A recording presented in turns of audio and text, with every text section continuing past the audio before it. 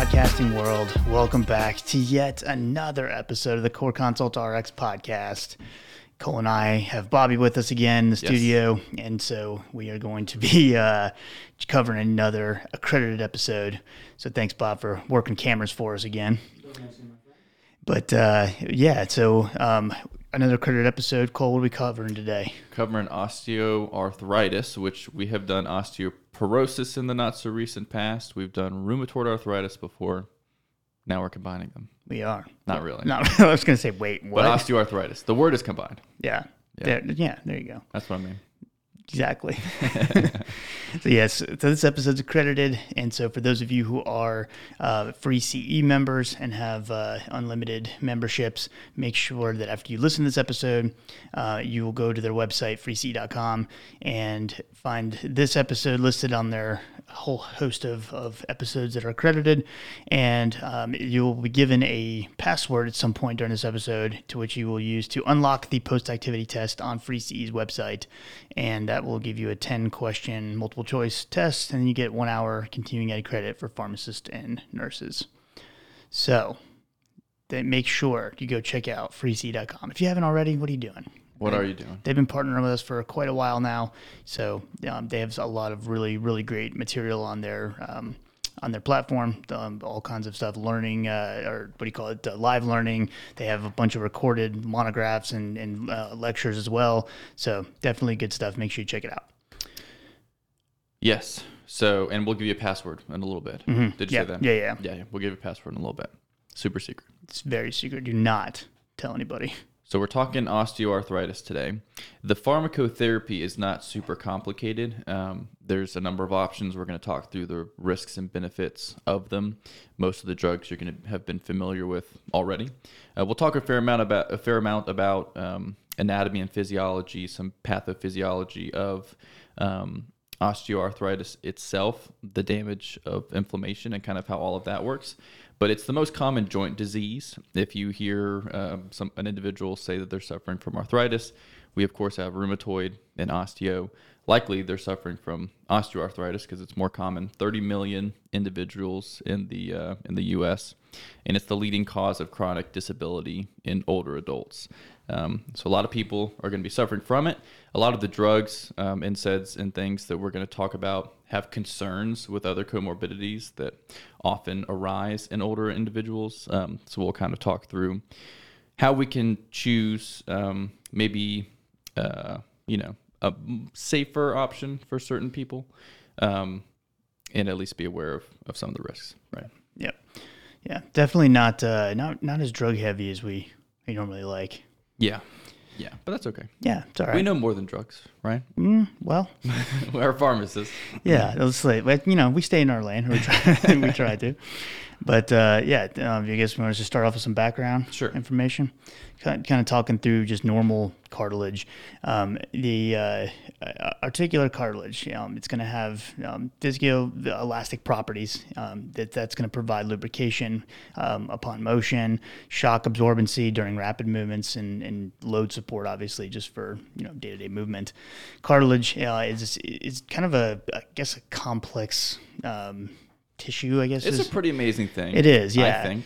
It's hydrophilic. It's made of this extracellular matrix. It's 70% water. 10% of that is collagen.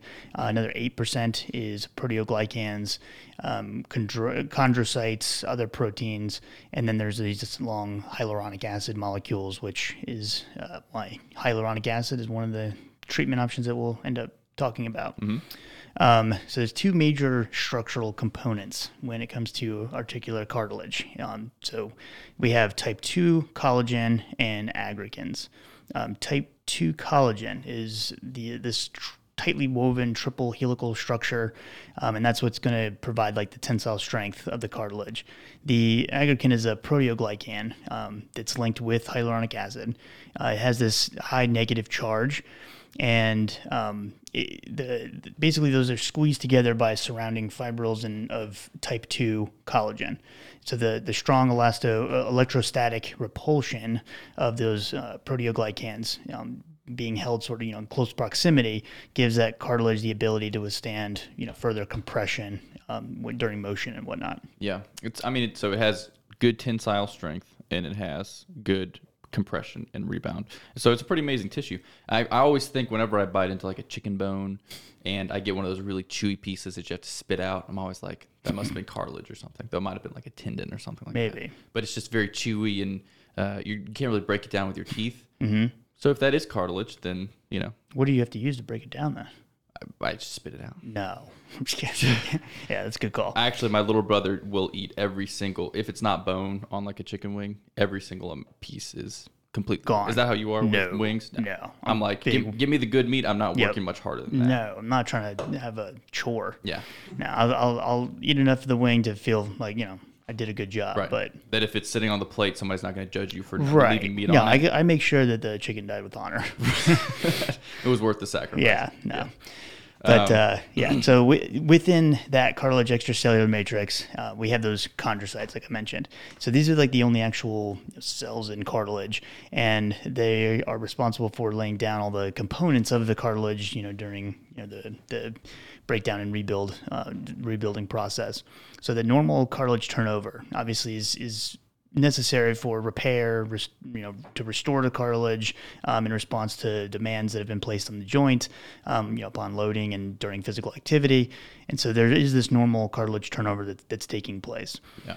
And in adults, it's regulated by a number of things, growth factors, as well as things that stimulate catabolism or proteolysis. The growth factors would be bone morphogenetic protein 2, insulin-like growth factor 1, and transforming growth factor. The catabolism, the proteolysis is stimulated by MMPs, which are matrix metalloproteinases, TNF-alpha, which we talked about plenty of times, interleukin-1, and other inflammatory cytokines. So if the cartilage is injured, chondrocytes react by removing the damaged areas and increasing synthesis of matrix constituents, and that repairs and restores the cartilage. So I don't know, my general understanding of cartilage, just how people talk about it in layman's terms, is you have your cartilage, and over time it's broken down until you wear it down enough to where you're like rubbing bone on bone. But that's not really it. Mm-hmm. It is going through a process of damage and repair your whole life. It's just that as you get older, the repair piece can't really keep up with the damage piece. Yeah. When you first started going down that road, I was like, oh no. Something doesn't sound right. I was like, where is he going with this? You're like, when I think about it, the way I keep it straight in my head is Here's a good way for you to think about it. Is the wrong way. That's good. That was a good save. No, I was definitely. No, it's good for you to be on your toes, because sometimes I do things like that. As I do as well. I just was for a quick second, I was like, uh-oh. This is going to be one of those episodes. Apparently, one of us last episode said we were talking about Contrave, the bupropion and naltrexone combo. One of us must have said, either called it naloxone or said you might be familiar with that, like thinking about drug overdose. Mm-hmm. I can't remember exactly. Oh, it was likely me, probably. But somebody sent a text to the thing. It was like, it was super nice about it. It wasn't like telling just so you know, you made, I don't know if you get just, well, I was like, big fan of the show, but I was like, oh, that's just one of us being dum-dums. No, we do things like that all the time, though we don't usually correct. So it's good that we were able to I'm trying a new thing. Yeah. we actually catch our mistakes. Yeah. So like Cole was talking about, the articular cartilage does need to be, those chondrocytes need to be nourished somehow. And so the cartilage itself is actually avascular, which is kind of interesting. And so what actually brings the nourishment to those chondrocytes is the synovial fluid. And so the synovial fluid that is produced by the joints, so the cyclic loading and unloading the joints is what allows the synovial fluid to kind of flow into the cartilage. And when you are in a state of like immobilization, then you're basically reducing the nutrient supply, which is why movement and exercise, physical therapy, all kinds of different types of, different yogas, things like that are so vital for, maintaining healthy quality of life when you're doing someone with arthritis, because we need that synovial fluid pumping. Yep. So normal physical activity, moral of the story, is very beneficial to joint health. It is. And you'll see when we talk about treatment that for multiple types, and some of the treatment varies slightly depending on the site of the affected joint. Exercise is important. So most commonly, this is going to begin with damage to the articular cartilage through trauma or other injuries, excess joint loading from obesity or various other reasons, or instability or injury of the joint that causes abnormal loading. In response to the damage, the chondrocyte activity is going to increase, and that's what's going to try to remove and repair the damage. And kind of like I mentioned before, the balance between the breakdown and the resynthesis of the cartilage ends up being lost, and that leads to a net loss of cartilage, apoptosis of the chondrocytes, and it results in the pain that we get. But that's a piece of it. There's actually more. And so the joint space, between the actual bone, starts to become more narrow over time as the osteoarthritis advances and progresses. And so that loss of cartilage leads to that painful joint, like Cole was saying, and then the remaining cartilage can soften and even develop these what they call fibrillations. They're like these vertical clefts onto the cartilage, and this is typically followed by the exposure of underlying bone, and then some chondroidal bone with decreased weight-bearing ability and structural instability is all that's kind of left over. So new bone formations will also start to appear at the joint margins, and they usually refer to these as osteophytes. And so there is direct evidence that osteophytes can help stabilize osteoarthritic joints, which is kind of like the body trying to help itself, but are indicative of more advanced osteoarthritis if you see that on imaging. People wonder why medicine's hard. It's because a word like fibrillations can mean multiple different things. Vertical clefts in the cartilage or atrial fibrillation. It's spelled the same, right? It's important to have the first word there. Yeah. Atrial fibrillation and ventricular fibrillation, that really tells you we're thinking the heart on this one. Yeah. We're not, no need to x-ray the person's knees. Hey, Bob, switch to my computer real quick.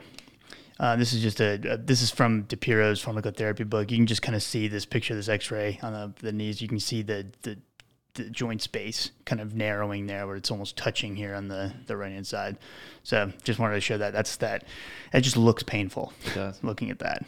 It makes me want to sit down. I'm just waiting for Mike to have like his social security number up when we switch to his screen sometime. Like he was logging into his like taxes in the background or something like that. It's fine. I'll just text me. I'll tell you what it is.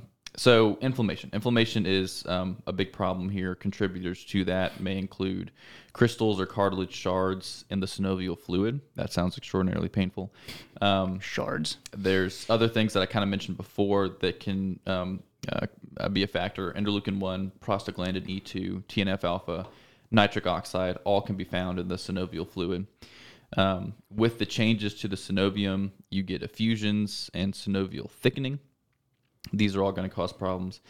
And the pain from osteoarthritis is not necessarily related to the destruction of the cartilage, but arises from the activation of nociceptive nerve endings within the joint by mechanical and chemical irritants. So X-ray changes in osteoarthritis poorly correlate with pain level because you can't really visualize the nociceptive nerve endings. Yeah. And I mean, plus I feel like it's kind of relative. Yeah, the pain threshold of certain people is going to be very variable. Yeah. But, so that makes sense. But Bob, switch back to my screen one more time. This is also from DePiro's pharmacotherapy book, but you can see here on the left the normal, illustration of this joint and the cartilage. So like with the synovium looks nice and healthy, the cartilage you can see there, the meniscus, and then the subchondral bone. But when you look on the right-hand side, clearly some damage has been taking place. So that thickened capsule, you can kind of see there, the synovial inflammation, hypertrophy starts to occur. You may also get these like cyst formations, these bone cysts that can form here. There's I think it's Medscape, their review of osteoarthritis. They have a good picture of several of these bone cysts that have formed in the hip of a patient, if you would want to check that out. And then you can kind of see here this little piece that's starting to form off the bone here. That's that osteophyte formation. And then you just kind of see all this damage, the cartilage fibrillation, all that. So clearly, lots of patho going on in the joint. Yeah.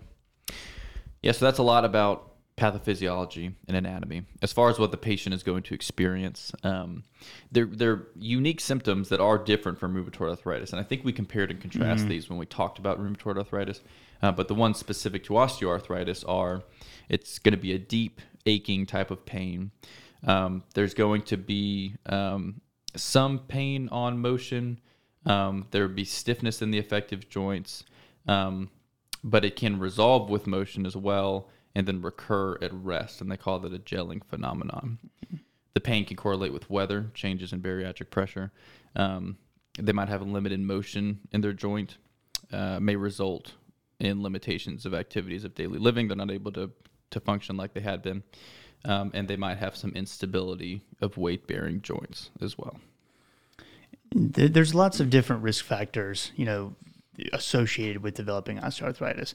Age, it's something that I feel like just intuitively we kind of assume, but there's a lot of other things. In fact, genetic factors are huge. There's a gene they located. I want to say this may not be correct. I'll have to find it and make sure, but it's like Adam 1-2 or something like that. It's a gene they found that's like associated with the development of osteoarthritis. There's several others, but I just thought that was funny. Adam 1-2. Adam 1-2 is Adam. It's not Adam 12. It's Adam 1-2. Yeah. That's how you say it. I looked it up, but then forgot what it was. But it might not even be 1-2. That's why. But it just thought it was funny that they have a gene called Adam. But so age. It's the first they found. Yeah. That's the very first one. Hey, could you imagine if that's the first gene? That'd be so dumb.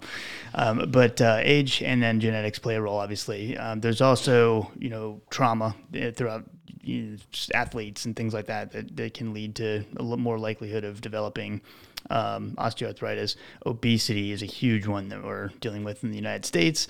And as, the population of, patients that become obese as time goes on, the osteoarthritis rate is going to also most likely increase as well.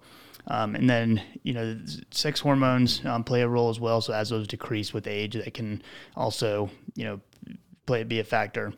If there's any kind of like crystal deposits, so like gout, pseudo gout, things like that can also lead to issues, of osteoarthritis down the road, infections, and if there's other type of previous inflammatory arthritis, rheumatoid, it could be they call burnout rheumatoid arthritis, things like that.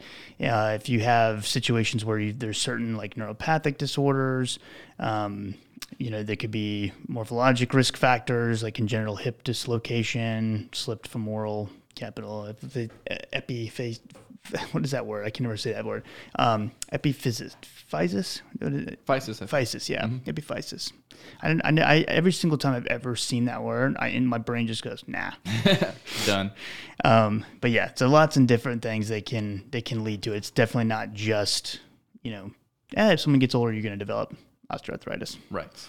I remember my granddad telling me that I would pop my knuckles. Oh yeah, everyone's granddad I'd pop my told knuckles, and he'd say that's why I have arthritis. So don't pop your knuckles.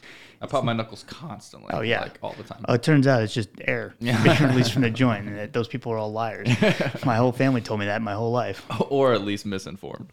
No, I'm going with on my side. I'm going with liars. I'll go with misinformed. Ready to talk about treatment?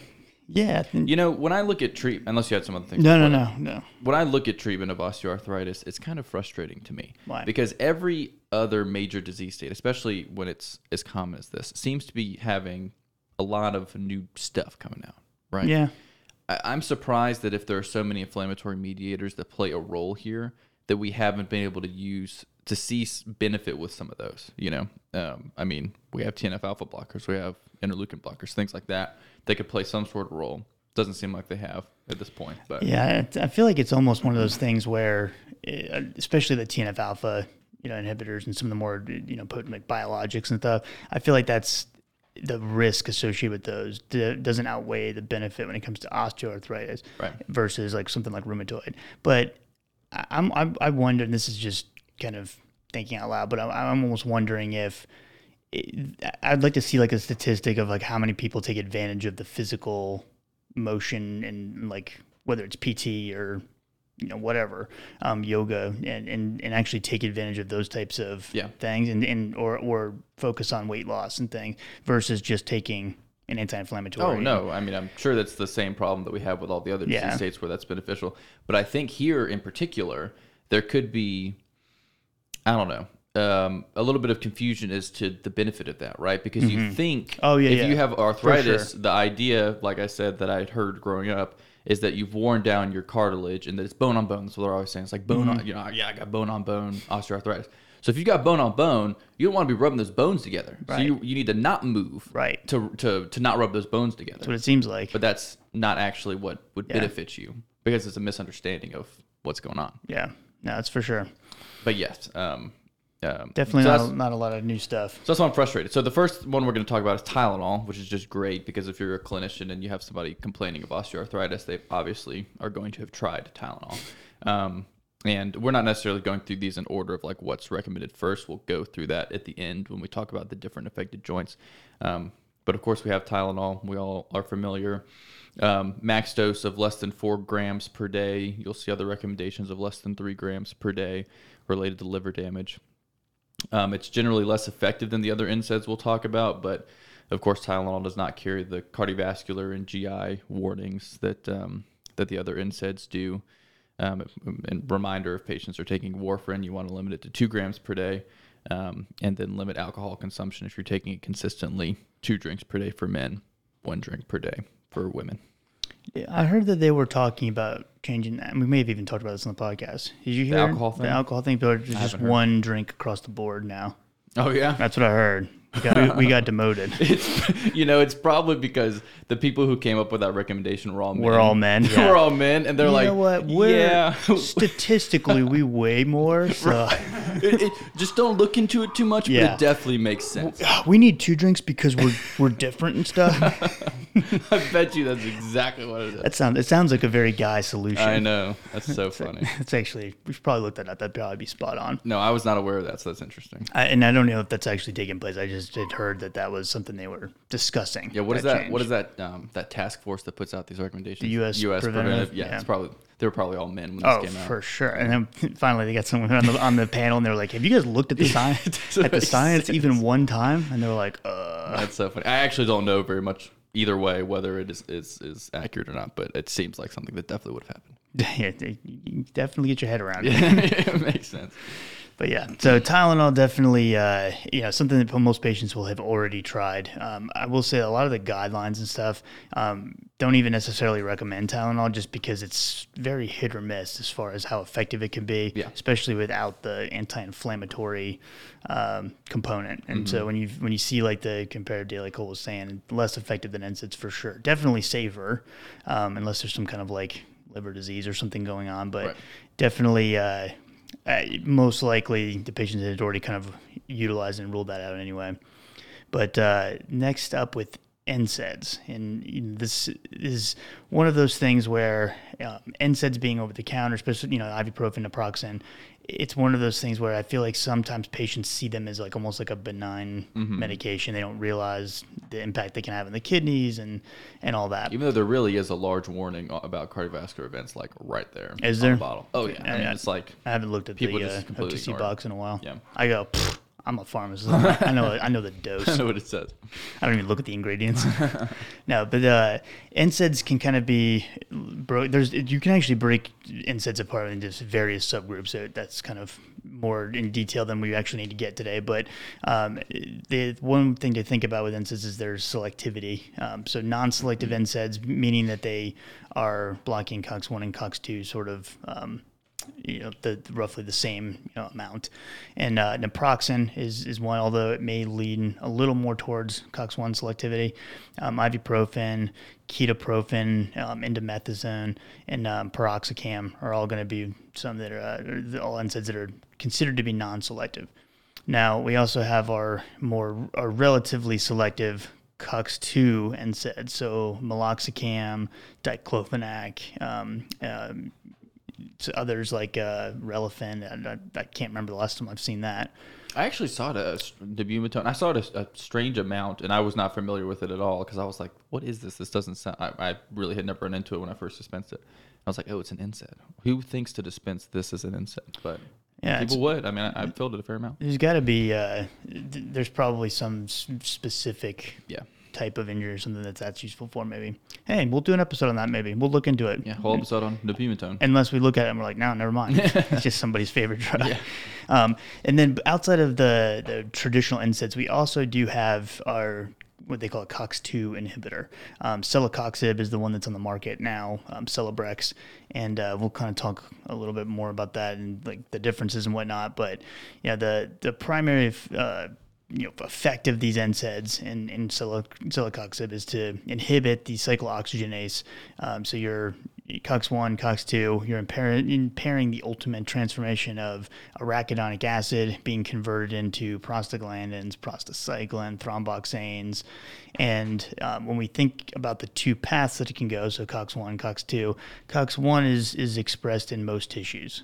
So it has a role in producing those prostaglandins that are involved with gastric cytoprotection, involved with like vascular homeostasis, platelet aggregation, kidney function.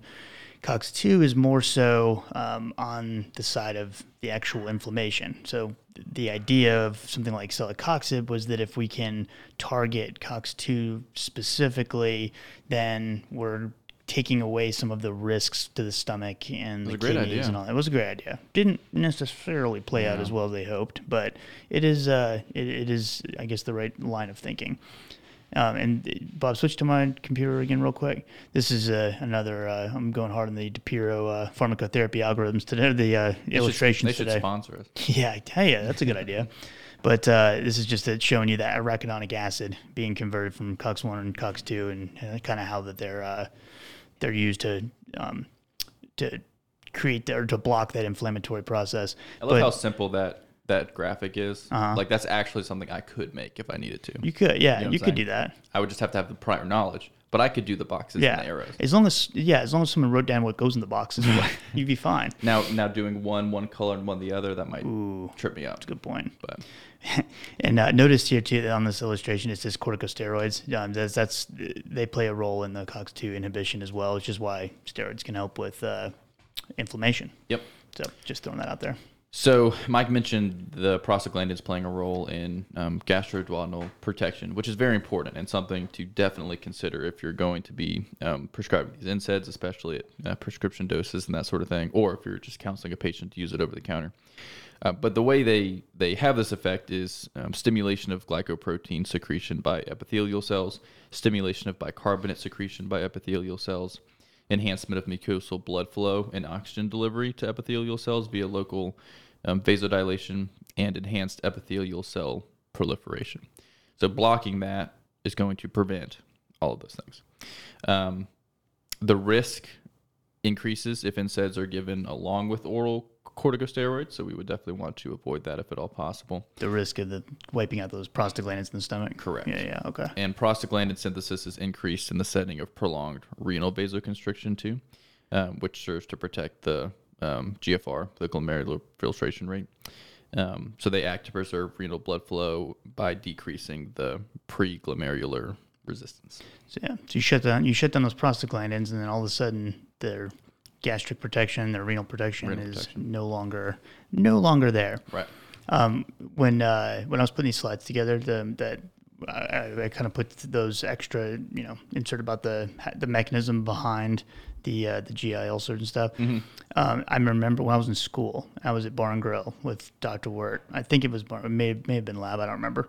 I'm pretty sure it's Bar and Grill. I was presenting something, and I felt like I was killing it. I was like, I'm doing so good right now in my head. I didn't say that out loud.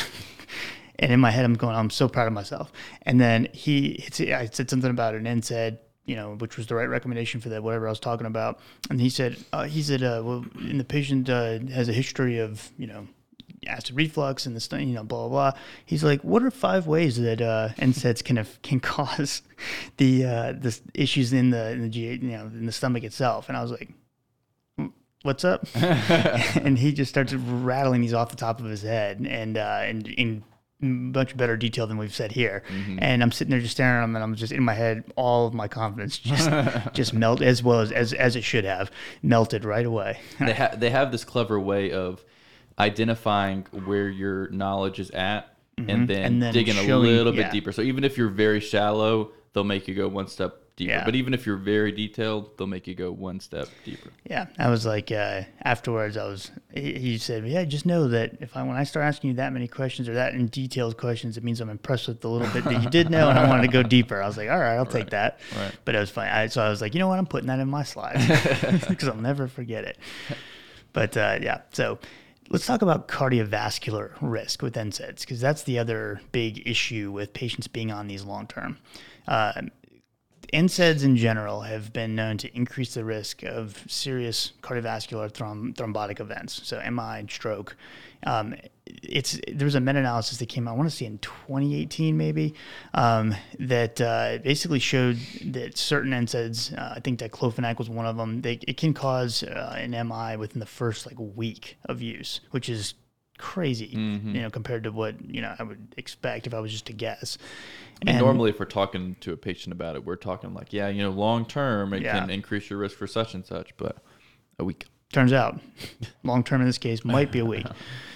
But the risk is going to be increased the longer the patient's on it, for sure, and especially if patients already have sort of underlying cardiovascular disease and other risk factors and whatnot. Definitely going to be obviously contributors, but it can happen quick, so it's definitely not something to take lightly. There's definitely warnings, like Cole said, on the OTC packaging and all that, but sometimes in a clinic setting, we don't always kind of go through those with patients, and so the risk of those cardiovascular issues or potential outcomes that could happen was thought to be potentially even higher with COX-2 inhibitors, and it's been shown to be higher in NSAIDs that are more COX-2 selective, so like meloxicam, diclofenac. Especially diclofenac's the big one. I'm pretty sure that was one of the ones they mentioned in that meta-analysis.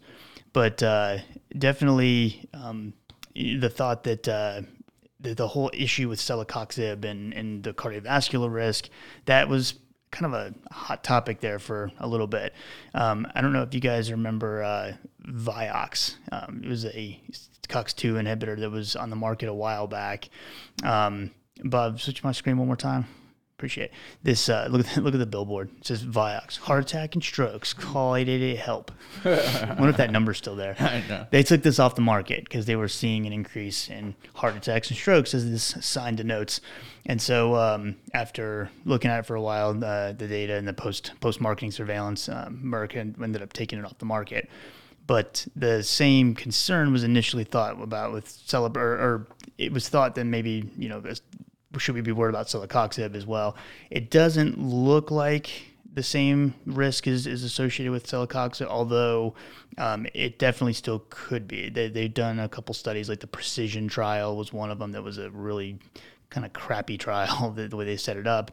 It didn't really answer a lot of questions, but at least there's some data that shows it wasn't necessarily more at risk, at least at lower doses like they used in that trial. Right. But just something to keep in mind if you have a patient who does have high cardiovascular risk factors, or they've had an MI in the past, or whatever the case may be, maybe it would be something to where, assuming they don't have GI issues or kidney problems on top of it, then maybe going with like a non-selective NSAID like naproxen may be more beneficial than sticking with the COX-2 selective or a COX-2 inhibitor itself. Right.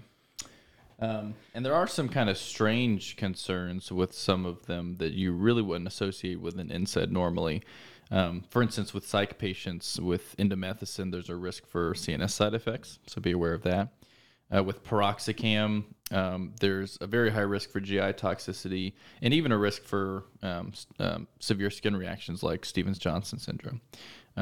Did you mention the sulfonamide allergy? No, Okay. I didn't. So celecoxib is contraindicated with a true severe sulfonamide allergy as well. And then Mike mentioned the diclofenac showing greater chance of MI. In one meta-analysis, it was compared to naproxen. And then, of course, if it's in combination with misoprostol, do not use that in pregnancy. Arthotech. Arthotech for the... It's a prostaglandin analyzer, basically to protect the stomach. Yeah. Yeah. But definitely a teratogenic drug, so Yes. definitely avoiding that use. Have you seen that used at all? The combo? Yeah. Back in the day. Back in the day, yeah. Mm-hmm. That's what it was for me too. All right. What do you want to talk about?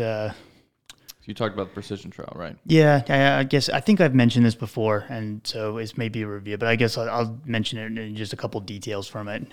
Again, kind of going back to that cardiovascular risk, the precision trial was looking at celecoxib, naproxen, and ibuprofen, comparing the three, and their primary outcome they were assessing was composite of CV death, non-fatal MI, non-fatal stroke. Patients in the study, the majority of them had osteoarthritis. Some did have rheumatoid arthritis, although it was like 5% of the patient population.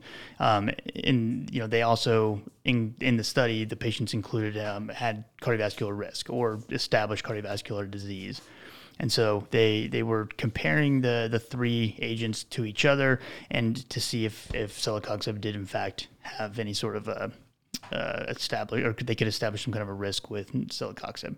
So at the end of the study, which took like over 10 years to complete, because they kept having like really hard time enrolling patients, it was a whole thing. But at the end of the study, there wasn't a difference between the medications as far as the primary composite. They did, however, say that there was more serious gastrointestinal events in the naproxen group compared to celecoxib. However, the number needed to harm in this case was 223, and they just kind of lumped together several things like constipation and iron deficiency anemia, things like that, into what they would label as serious gastrointestinal events. But like the major bleeds and the things that we truly would like worry about weren't different. Ibuprofen compared to celecoxib did have even lower number needed to harm for GI issues, and so I would say that one would give me a little bit more pause if somebody has GI issues. Ibuprofen is one I wouldn't be as likely to use, but the naproxen does seem to be okay. And so there's definitely, they looked at several different things, renal outcomes, all that, and there didn't seem to be a difference between those. Iron deficiency anemia of a gastro origin was one of the big ones between naproxen and celecoxib that was different, and that's about it. Yeah. So again, it's not that the issues though, the doses that they used with celecoxib were pretty low. They were actually low with all three drugs compared to what we usually see in clinical practice. And so that being said, the meta-analyses and things that have kind of given us some warning about this potential risk usually included celecoxib doses at higher doses. And so the thought is, well, did we just not set the study up to truly show that difference because we didn't use the right doses that are oftentimes used, and this, that, and the other. So it's definitely one of those situations where in fact, there was an article written about, like an editorial the next day after that study got published, and it was called Imprecision. And it was basically somebody had that one holstered. Oh man, he couldn't wait to push publish. But basically like the last sentence was, the moral of the story was, after 10 years of research, we're no closer to understanding that. I was like, oh, ouch, that's pretty brutal. But yeah, so check that out, Precision trial. It's like you know how they have food critics that go around to the restaurants and like write articles, like it's study critics who just sit there and wait for them to come out and then just like tear them to shreds. It'd be great if they would have someone, and you're not going to get this because no one's going to be this unprofessional. You know how food critics will go over the top and like describe it like ridiculous. It'd be funny if we had like a really good, like a guy who's good at pharmacotherapy but also good at writing, but also great at like comedy. Because you don't usually think and of trash talk doctors and pharmacists as being, I don't know, very good with words. Well, except us. Except for us. Except for us. We are definitely. he said it in his monotone voice. First of all, dude, how dare you? Yeah, that's interesting. Yeah, but do you want to finish up with the diclofenac gel as far as the NSAIDs go? Yeah. So last NSAID is Voltaren gel, which we're mentioning this last, but as we kind of go through some of the algorithms, it's kind of mentioned first line as one of the first line medication options because it's generally not systemically absorbed as long well, really they don't have a great understanding of it is what I have heard, but and there is still, they think, some concerns related to cardiovascular things and whatnot. But it's definitely at least marketed to be like, hey, this is it's topical. It's not going to cause the issues that like oral diclofenac is going to cause. But and it's even over the counter now. It's even over the counter now, and though it's generic as prescription, and you can get it covered as prescription. I would imagine that you could probably get it cheaper that way if you have insurance or even GoRx probably. But so yeah, Voltaren gel. It has a dosing card inside the package that'll help you correctly measure each dose. Have you ever used this before? Oh yeah. Yeah. Mm-hmm. Feel like it worked? It was okay. Yeah. I had a bad knee injury when I was younger and was using it then, and it helped all right. I also didn't know what I was doing, so I probably was using way too much because my skin like started peeling a little bit and stuff. So it wasn't bad. It was just like I could tell it was just bathing just in a quick layer of skin gone. But other than that, it did help a little bit. They have specific recommendations as far as the dosing. So they have a max dose per day. You're not supposed to exceed 32 grams per day. And then they have dosing based on the affected joints. So hands, wrists, and elbows, 2 grams up to 4 times a day. Feet, ankles, and knees, 4 grams up to 4 times a day. You don't want to use it if there's like a cut or open wound or something. And if you use it, you don't want to bathe or wash it off for at least an hour after the application. I definitely am surprised because I bring this up as far as when I see a patient that's on it, I'll go through and ask them, how they go about measuring the 2 to 4 grams. And 99.9% of patients are like, I don't know, I just put a little dot on my hand. And it's interesting to me how people see that. They read 2 to 4 grams and then no one questions it or asks about it. I shouldn't say no one, but at least in my experience. Right. So the other day I had a patient who, if you had said, hey, put money on which patient you think is the least likely to have ever seen that dosing card, and I would have been like, this person right here. and just medications look like they were in shambles. The box they brought it was just in shambles, and it was just great person, but definitely not very A-type. So I made that guy, hey, how do you do you do that? And he looked at me like I was an idiot. And he goes, there's a dosing card inside the box. I was like, well. And once again, I'd like to remind everyone not to judge a book by its cover. Yeah, it was just the way he said it was hilarious. I almost had to keep myself laughing. I always go with the old fingertip unit, just it is a measure, but the fingertip unit, I mean, there's some relativity there, I'd say. Cole has, hands that are normal size versus some people like Shaquille O'Neal. You don't want to use his fingertip. Right, his fingertip units versus your fingertip unit. 27 grams of gel. But yeah, that's definitely a good option, I think, for a lot of patients. So there's also capsaicin creams that you can use as well. What these do is they induce the release of substance P, which is the principal chemomediator of pain impulses from the periphery to the CNS. And from peripheral sensory neurons. After repeatedly applying it, capsaicin can deplete substance P and prevent its reaccumulation and kind of prevent those pain impulses from transferring. Has some concerns to be aware of, like topical burning. If you've used these before, you might know what that it kind of feels like. It seems to go away with continued use. You want to apply it to the affected area 3 to 4 times a day, and it takes a while to begin working, 2 to 4 weeks. But it's recommended as an alternative first-line treatment for hand osteoarthritis specifically. Well, what's interesting, and I just saw this recently, but the rheumatoid folks say that they don't like it. They have a conditionally recommended against it in the hand, because the other group, I can't remember if it's the College of Ortho surgeons or what, but a couple other guidelines will say that they recommend it for the hand because you can apply it topically. But the rheumatoid folks, I guess, say that they don't like that because of the one that they say the data is unclear as far as the efficacy, and then they're worried about the application, going on the hands and then people rubbing their eyes or something like that, because it is made from a red pepper extract, which is why induces that burning, that topical burning, which you need in order to eliminate and get rid of your substance P, or deplete your substance P is the proper phrasing. But we're big on proper phrasing. We are huge, but definitely something that warn patients about and tell them if they are going to make sure they wash their hands really well. If they are contacts or something like that, make sure that they're not touching their face. Yeah, much like if you're eating hot wings. It's like the pepper spray of hand creams. It is exactly like that. So, in fact, it's not a spray. It says it's not a spray or intended for the eyes. So yes, we'll talk briefly about our good buddy tramadol. Definitely not a ideal option for osteoarthritis, but it's probably better than some of the other opioids and things like that, as far as the risks are concerned. And I seem to see it a lot when somebody's really pushing for opioids and they're just not letting up, and it's like, well, why don't we do this? And it makes a little bit of sense too, because it does obviously bind to the mu opioid receptor as an agonist, just like other opioids. But tramadol does have that, the inhibition of the reuptake of norepinephrine and serotonin. So there's some of that nerve pain or neuropathy type risk reduction as well. And it, like you were saying in the beginning, there is some of that as a component to it possibly. So I think that's another reason why we may go that route. Plus, it's not as widely controlled and things, so you don't have to worry as much about. I mean, it really isn't as dangerous. Yeah, it's not.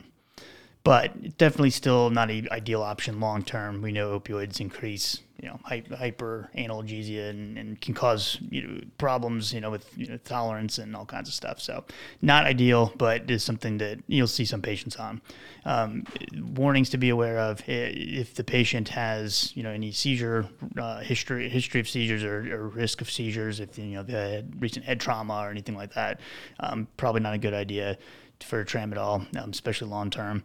If they're on other serotonergic drugs, then we do have to potentially consider the risk of serotonin syndrome. I mean, they'd have to be on a lot of high doses of serotonergic drugs, but it could happen. And then it is metabolized by 2D6 and 3A4, so you have to worry a little bit about drug-drug interactions. And then if the patient is a breastfeeding mother, that they should avoid this, because it can increase the risk of breathing problems in infants that are exposed to it. Other adverse effects: loss of appetite, flushing, dry mouth, insomnia can all happen. Yep. So insomnia is the big one, I think, because I feel like it's something that if patients are taking tramadol during the day for their arthritis pain and whatnot, but then they're having issues sleeping at night and not realizing that they're connected potentially. Yeah, because you would think it would like cause drowsiness or whatever, but I'd imagine it's the serotonin that would cause the problem. Yeah. Okay, so that's kind of that's not it for medications, but that's a lot of the primary ones you would think about. So there's also intra-articular corticosteroids, which Mike referenced steroids before.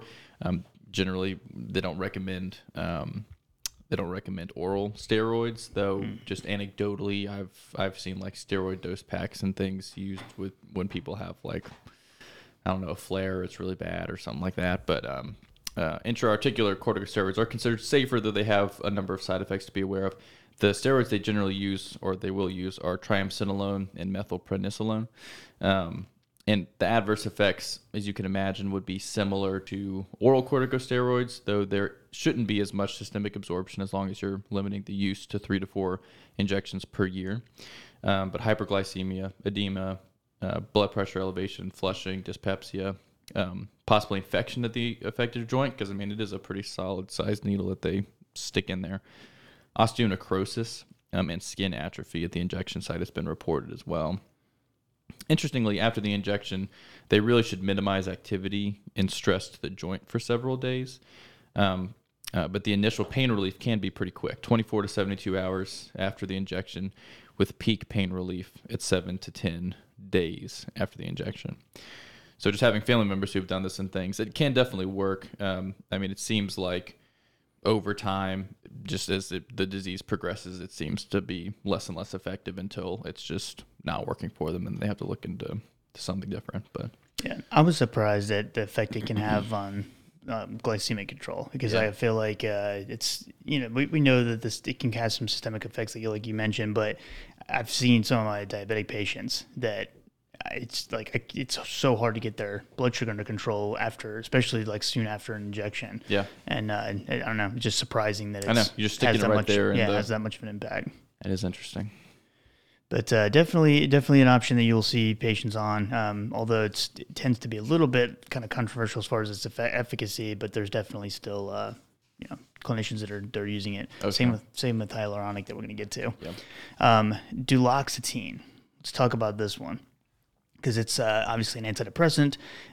It's a serotonin norepinephrine reuptake inhibitor. However, it is widely used now for things like osteoarthritis, different types of neuropathy, diabetic neuropathy, and migraine. Yeah, I feel like it's almost like I see Cymbalta used in that regard way more than I do for depression now. Yeah. In fact, a lot of times central patients acting will, pain issues. Yeah. These patients will be on, Zoloft or whatever, and then get switched to duloxetine to try to kill two birds with one stone. Whatever that whole body pain syndrome is. Fibromyalgia. Yeah.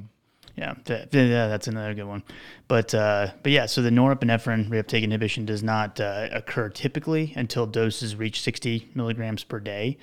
And then the chronic nociceptive pain leads to that central pain sensitization, and thereby lowering the pain threshold. So it's providing the pain relief through blocking of the central pain transmitters. And included in that would obviously be serotonin and norepinephrine. Some adverse effects to be aware of: nausea, dry mouth, constipation, fatigue, somnolence, dizziness, things of that nature. If a patient is on other serotonergic drugs, definitely use some caution there. And I've actually seen some patients get put on like an SSRI for depression and then duloxetine for their osteoarthritis. And that's probably not a good idea. Yeah. It's a little bit too much serotonin potentially. I've seen people on both too, but it's probably not the best. Yeah, it's one of those things that I personally wouldn't do it. I'm sure there's some people that have done well with it, but that wouldn't be my combo of choice. Yeah. It does seem to be the more data that shows its efficacy in specifically knee osteoarthritis compared to other forms or other locations of the arthritis pain. But it's an option that, in my anecdotal experience, I feel like with patients has been kind of hit or miss. Some patients think it helps a lot. Some patients are like, this didn't do anything. I stopped it already. But yeah, it's another option. So hyaluronic acid is also an interesting option. Does hyaluronic acid have anything to do with ducks? This is a strange question. I always associate drugs with some weird animal incorrectly for some reason. First of all, I did not know that about you. I've done it many times. Remember, I had the fish thing wrong. Yeah. About something, Botox or something. Yeah, I don't know. You may be wrong with this one as well. I'm sure I am, but that doesn't come to mind to you. Okay. I think it's because my granddad was telling me about him getting these injections one time, and there was a large painting of a duck behind him. And so I always associate it with a mallard duck. Every time I hear it, I'm like, is there something related to duck oil with this? No, there's not. That's a crazy association, though. I have strange associations of medicines with animals. Behind your grandfather, who was misinformed, not a liar. He talked to me a lot about osteoporosis, apparently. I feel like, osteoarthritis. Osteoarthritis. Yeah. Maybe osteoporosis, too. Right. Told you to drink milk so you wouldn't get it. That's awesome. Yeah, well, anyways, I guess that's how I remember things. Yeah, that's good. Remember things that are incorrect. So there's non-cross-linked hyaluronic acid under various brand names, Hyalgan, Euflexa. There's also cross-linked hyaluronic acid under the brand name Synvisc, but it's a naturally occurring component of the cartilage and synovial fluid. The idea is to provide and maintain intra-articular lubrication by injecting this. Most of the products are once a week for either 3 or 5 weeks, and patients are generally advised to repeat the injection schedule after 6 months if they feel like it's worked for them. But there is a large placebo effect, and Mike will kind of talk about, whether it's really recommended or not. Some adverse effects, as you might imagine: acute joint swelling, effusion, stiffness, rash, itching, that sort of thing. Definitely a controversial topic, but before we do that, have we given the password yet? Oh man, nope. And I'm glad we waited, because usually we give it in the middle. Now we're throwing them off. Nice, it's not even right at the end. Nice which is try, good. Cheaters. No, I'm just kidding. So password today is going to be osteo. So all capital letters, osteo, and you will get access to your post-activity test, quiz, whatever you want to call it. So yeah. Surely we didn't do that for osteo. Oh, no, we already discussed this. Yeah, there was a different one. Okay, good. Oh, shoot. I just gave it. You got 2 passwords? You got 2 passwords in one. The password for this one is osteo. Osteo. So, yeah. Osteo. So, the American Academy of Orthopedic Surgeons do kind of weigh in on the hyaluronic acid kind of controversy. They say that they cannot recommend using hyaluronic acid for patients with symptomatic osteoarthritis of the knee specifically. And they say 14 studies, 3 high-strength studies and 11 moderate-strength studies assessed intra-articular hyaluronic acid injections. They basically showed a low likelihood that it is an appreciable number of patients that achieve that clinically important benefits, in their outcomes. None of the improvements met the minimally clinically important improvement thresholds that were established in the studies. So because of that, they don't recommend using it. However, keep in mind that just because a guideline does not recommend something doesn't necessarily mean that they recommend against it. Right. Usually, guidelines will actually put that out there that that they do. They recommend against it if that's specifically in their verbiage. It just means they don't have enough data to specifically recommend it, because you're going to run into a lot of patients who have, tried Tylenol, NSAIDs are contraindicated, or they've tried NSAIDs, they've done the steroid injections and they're not working anymore.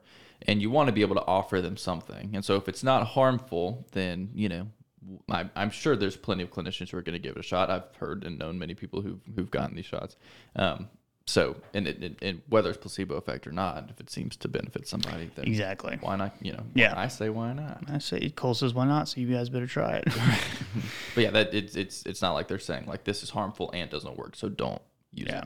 Yeah. There's also glucosamine and chondroitin, which is a supplement that you'll see advertised and recommended by some. They can stimulate proteoglycan synthesis from articular cartilage in vitro, and that's the idea of how they work. There was a study that evaluated its efficacy over 2 years and found it not to be statistically superior than placebo. And then when the combination was compared to Celebrex in patients with knee osteoarthritis, it was found to be non-inferior at 6 months in terms of reduction in pain. So that's probably more negative for Celebrex than anything else. Yeah, exactly. And the as far as the combination glucosamine chondroitin, it is well tolerated though. So I would say that it's something that almost would be kind of like Cole said with the hyaluronic acid. If it's a placebo effect, then hey, great. And if they're willing to pay for it, and it's not like they're indigent, and you feel like they're it would have a significant impact on their finances to pay $30 a month for the supplement. That's a good point. Definitely, obviously, encouraging patients to check the source of where they're getting the products from, and making sure it's from a reliable distributor and all that good stuff.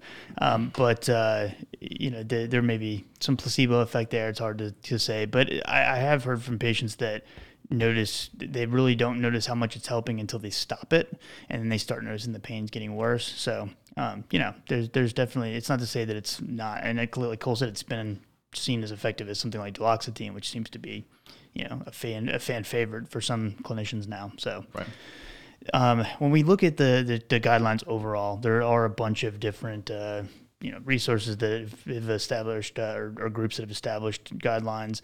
They usually are separated by the location of the arthritis. So, for example, like the American College of Rheumatology, and they partner with the Arthritis Foundation. They have guidelines on hand osteoarthritis, hip osteoarthritis, and knee. And then the American Academy of Orthopedic Surgeons, they have hip and knee guidelines. And so what I did is to kind of just consolidate those different guidelines into like my own little flow chart, if you will. Yeah. Interesting. So this is going to be a Mike Corvino original? This is an original here, and you can see Bob, you show my screen real quick. Oh. Yeah, look at that. Circles and squares. So many circles and squares. Different colors. Different colors. I'm impressed. Brought to you by that Google software that allows you to make these type of things. So hand osteoarthritis, for those of you who are watching the video version, make sure you pay attention to your screen now. But if you have... people just wreck their cars. Yeah, please don't do that. If you have hand osteoarthritis, then establishing whether or not the patient has cardiovascular risk or GI risk. If they do have cardiovascular risk, I'd say probably naproxen side. If GI risk, then either celecoxib or naproxen, maybe even with a PPI would be I would stay away from things like ibuprofen though. And again, this is in the hand. So if, at that point, is the treatment effective? If it's not, going on to some of the second line options for the hand, the better data is in topical capsaicin, the intra-articular injections, the steroid injections, and then also topical NSAID being diclofenac. And then last line, which we're trying to avoid if possible, would be something like tramadol. The knee osteoarthritis, they actually want you to start with a topical NSAID, so diclofenac, and then if that's not effective, the same thing, assessing the CV risk, the GI risk, naproxen or celecoxib, and then if that's still not effective, at that point you can consider hyaluronic acid. The most effective option at that, as far as third line, seems to be the injectable steroids, and then capsaicin if cost is an issue, where the patient can't afford some of the more expensive treatments or like steroid injections, then maybe capsaicin can be added on.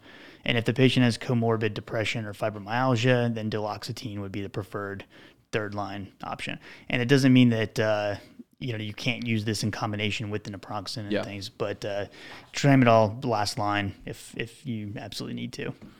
Hip osteoarthritis, just slightly different. Starts off still with the NSAIDs, not topical oral NSAIDs because it's too hard to get the topical NSAID to reach, in the hip.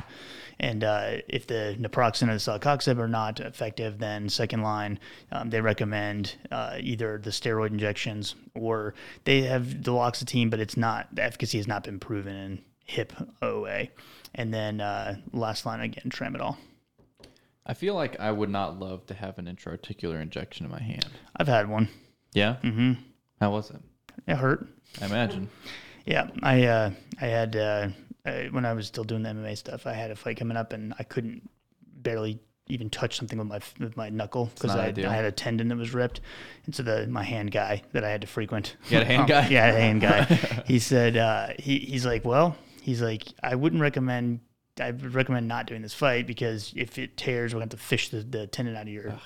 But it was the one that I was like trying to it was going to get me enough money to like get my engagement ring for Jen and all that stuff. So I was like, what happens if I do fight? And he's like, well, we can repair it. We'll just have to fish it out. And he's like, but I'll give you an injection in the hand to at least let you get through it. And I was like, you'll end up spending all your winnings on the surgery to get your hand fixed. I was like, you know what? Let's do that. Yeah. And so he's about to inject it underneath my knuckle. And he was like, he's like, hey man, just so you know, it's going to hurt a lot. I was like, thank you, sir. You're like, hey Jen, turns out I just gave you this engagement ring, but I got to have hand surgery. Also, I'm going to need it back. Yeah. We're going to need to pawn that thing. No, but it actually never tore. I never had to have surgery. So, good. And I did fight the guys, and one got her engaged. So there you go. Moral of the story is don't listen to doctors. Don't ever listen to your orthopedic specialist. But yes, so make sure you guys go to freece.com. If you sign in and go to the Learn platform or the Learn tab, and then you'll see all the different opportunities for learning. And podcast is the one you're looking for. Find today's episode, and you can get your credit. Thanks to them for continuing to work with us. Also, too, I want to let you guys know about a partnership we're doing with High Powered Medicine, which is basically a book of landmark clinical trials by Dr. Alex Poppin that is very, very good. Just huge list of these summaries and of landmark studies and a very good reference to get some quick information. He is partnering with us to anyone who joins the Patreon, and which is our more it's traditional lecture style content that has PowerPoint slides and all that good stuff. Anybody who joins the Patreon, signs up for the year membership, which I think is like $30 and some change, you'll get a free e-copy or an ebook from a copy of his book. Nice. So yeah, huge thanks to him for partnering with us. And for those of you who are like, I'm not joining Patreon, that's stupid. That's totally fine too. Make sure I'll put a link in the show notes if you want to check out his book. By all means, do that without signing up for Patreon. It's probably cheaper just to buy the book, but then you won't get all my cool PowerPoint slides. So, just depends on how dedicated you are to your craft. And also, thanks to Pearls. They gave us a couple shout outs again and recently. And so, always good to still be working with them. And big thanks to them for always keeping us in the, in their news and stuff. So thanks to them, and make sure you check out pearls.com/coreconsultrx, and you'll get some free you get free access to some of the app that they have, and then some PDF study or algorithms and things like that you can download and keep. And check them out as well. Thank you guys so much, and we will see y'all on the next episode. Have a good night.